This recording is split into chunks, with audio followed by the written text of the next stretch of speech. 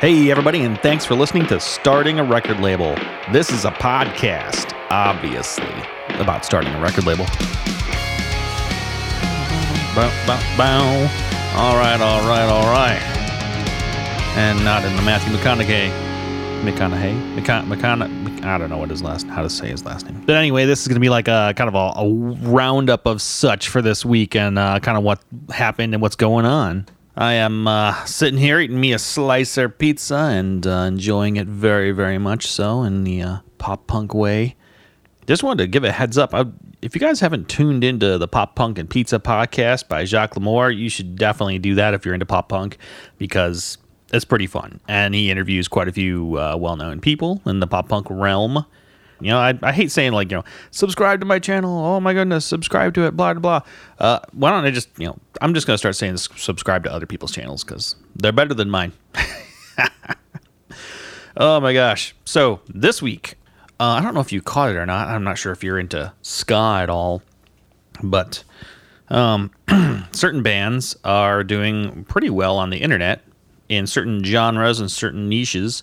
And I think Five Iron Frenzy is one of the ones that a few years ago started doing really, really well. They came out of kind of retirement, and they have such a crazy, insane fan base that just out of the gate a few years ago, they raised like $200,000 or so for their Kickstarter. And I don't think they even thought they'd make anywhere near that. I think the Kickstarter originally was for like maybe $10,000, and it was just boom, exploded. So, if you guys think that, you know, Kickstarter can't work, it definitely can. You probably definitely need a pretty awesome fan base behind it, though, to work like that. But this time around, they're releasing a new album, and they got $287,764. And that's pretty awesome. I don't know many bands that actually could do that these days. And to be honest, I don't think their fan base size is that big, but I really think that it's one of those, you know, if you have 1,000 followers that are willing to put $100 behind you or whatever, you could fund your band for a whole year that way. It's something like that. They probably have 50,000 followers. In fact, I'm going to look it up right now. How many do they have? Let's see here. Five Iron Frenzy. They've got... Oh, that's a group. They have a group called I Hate Five Iron Frenzy, which is hilarious. Oh yeah, dude, I was about right? I think I said 50,000. They have 46. So I mean, on Facebook that is. And so, yeah, they did really, really well this week, and it's pretty awesome. I mean, I love the band, and I saw them when I was growing up. I think I saw them like probably like 13 times within like 3 or 4 years, and just loved going to their shows because they were so energetic and fun. But yeah, that's pretty awesome in music news, whatever.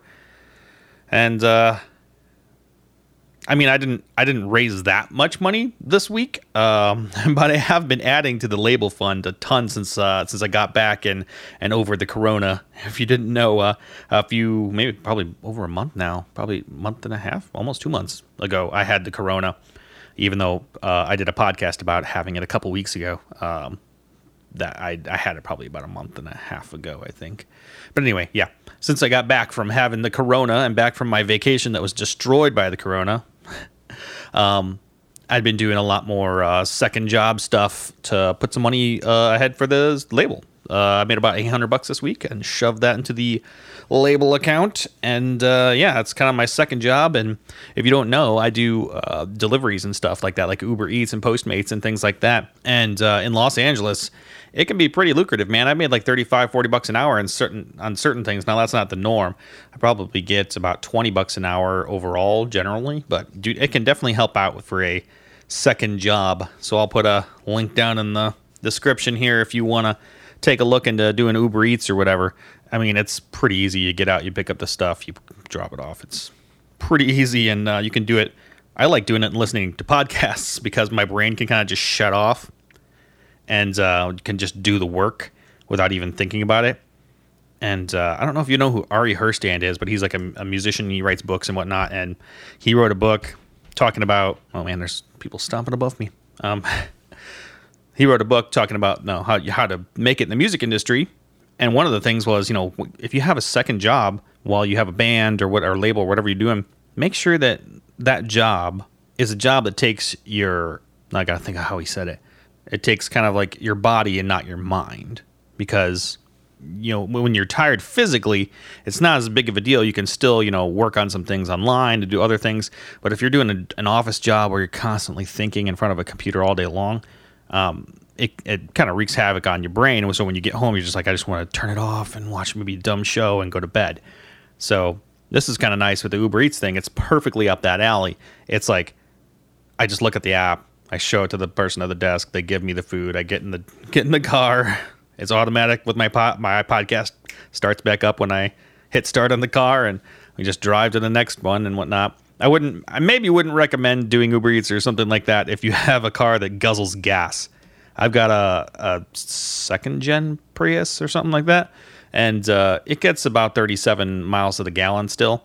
So it does pretty well. So if you're getting less than 20, you're probably not going to be doing yourself any favors. But yeah, that's kind of what I've been doing. And there's just this week alone, I think I made like $800, and that's doing like nights and weekends and whatnot. So putting that away.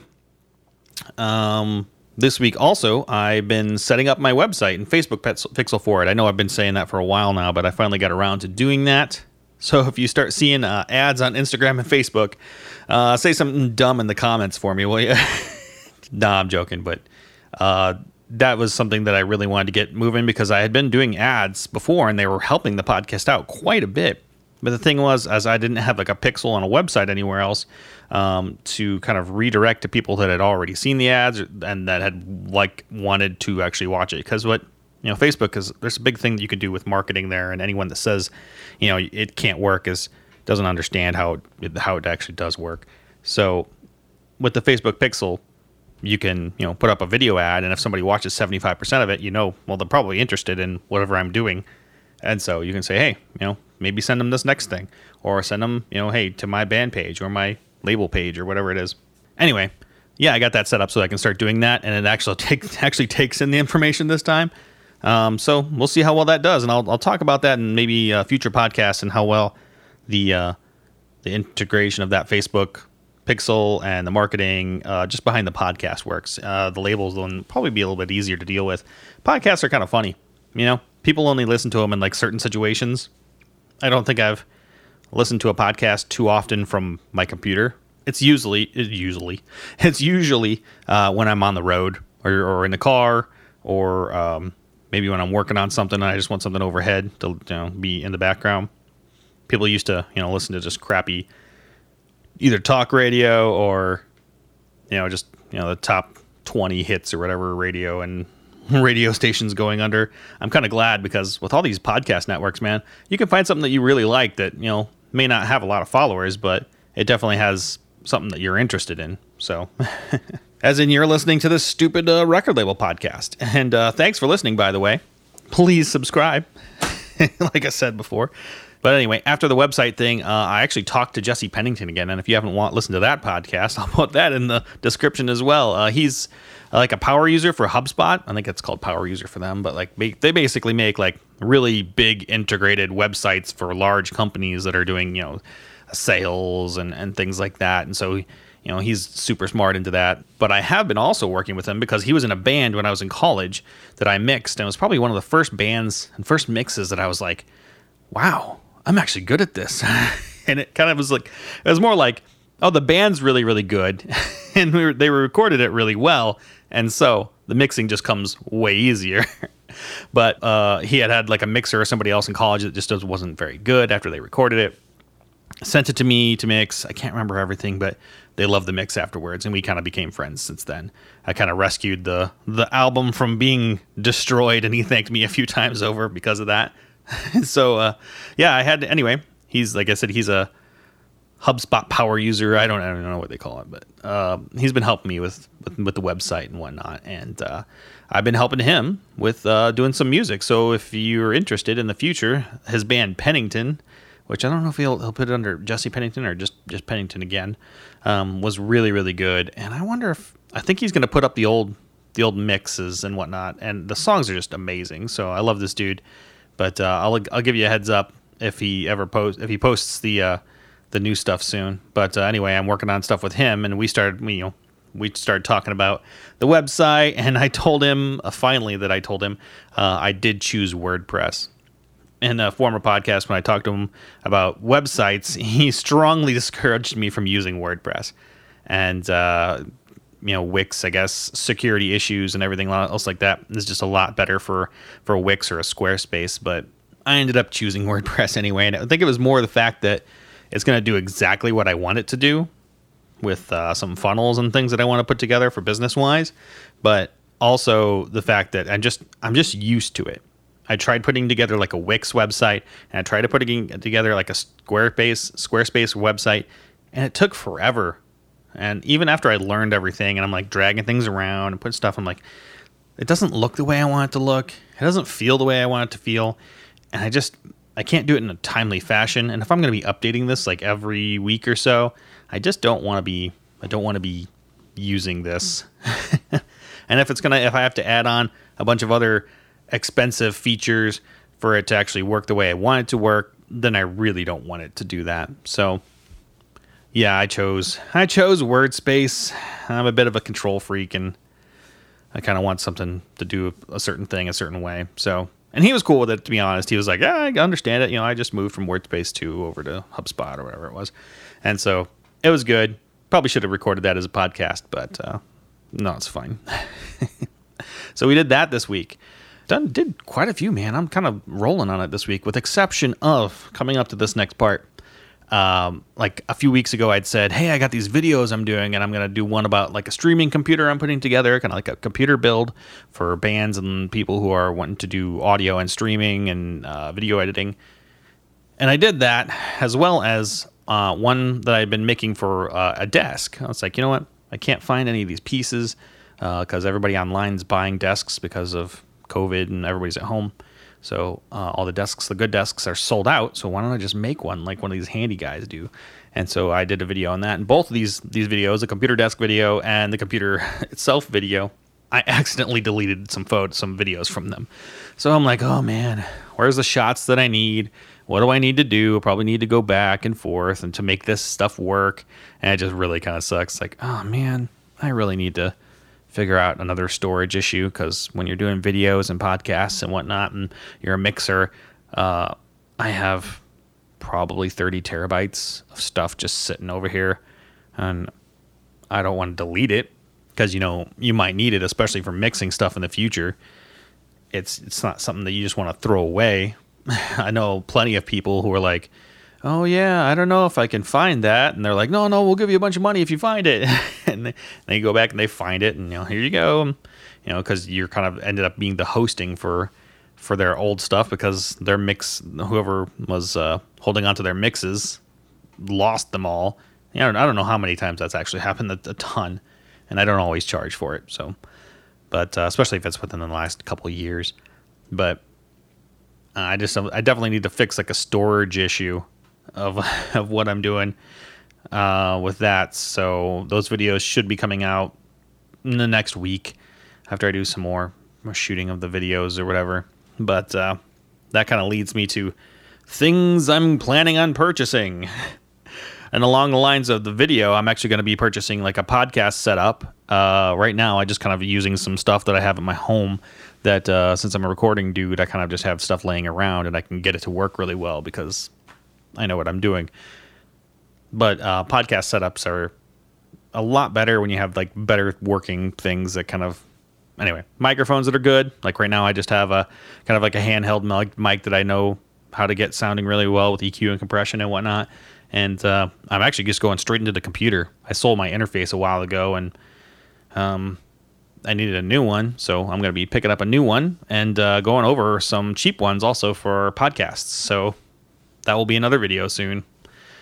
And I'll let you guys know. Probably, like I said, it'll be like next week or so when some of these videos start hitting. And I don't want to release them all at once, but they will be released in the future. And last but not least is people I got coming up for the podcast. Man, I keep trying to get some notable people for graphic editing. If you know anybody that does like graphic design that's like pretty decently well known, that works in the music sphere, I'm trying to get somebody in there, but I think that like people that are graphic designers are just really introverts because they do not like responding or talking to anything besides doing the graphic editing. I'm like, hey, would you be interested in, being on the podcast and talk about, graphic editing for like labels and I'm talking about people that have worked at labels and they're like, oh, I don't know. Or they don't respond. They ghost me. And I'm like, okay, sorry, I guess. But I'm still trying to get someone to do graphic design for the label and have them on the website, and someone that's going to oversee a lot of different things. So if you know anybody, drop them in the comments there or send me an email or something. nottodayrobot@gmail.com. But anyway, for people that I picked up for this next week, I picked up Jacques Lamour, who does the Pop Bunkin' Pizza podcast. I think I talked about that at the beginning of the episode.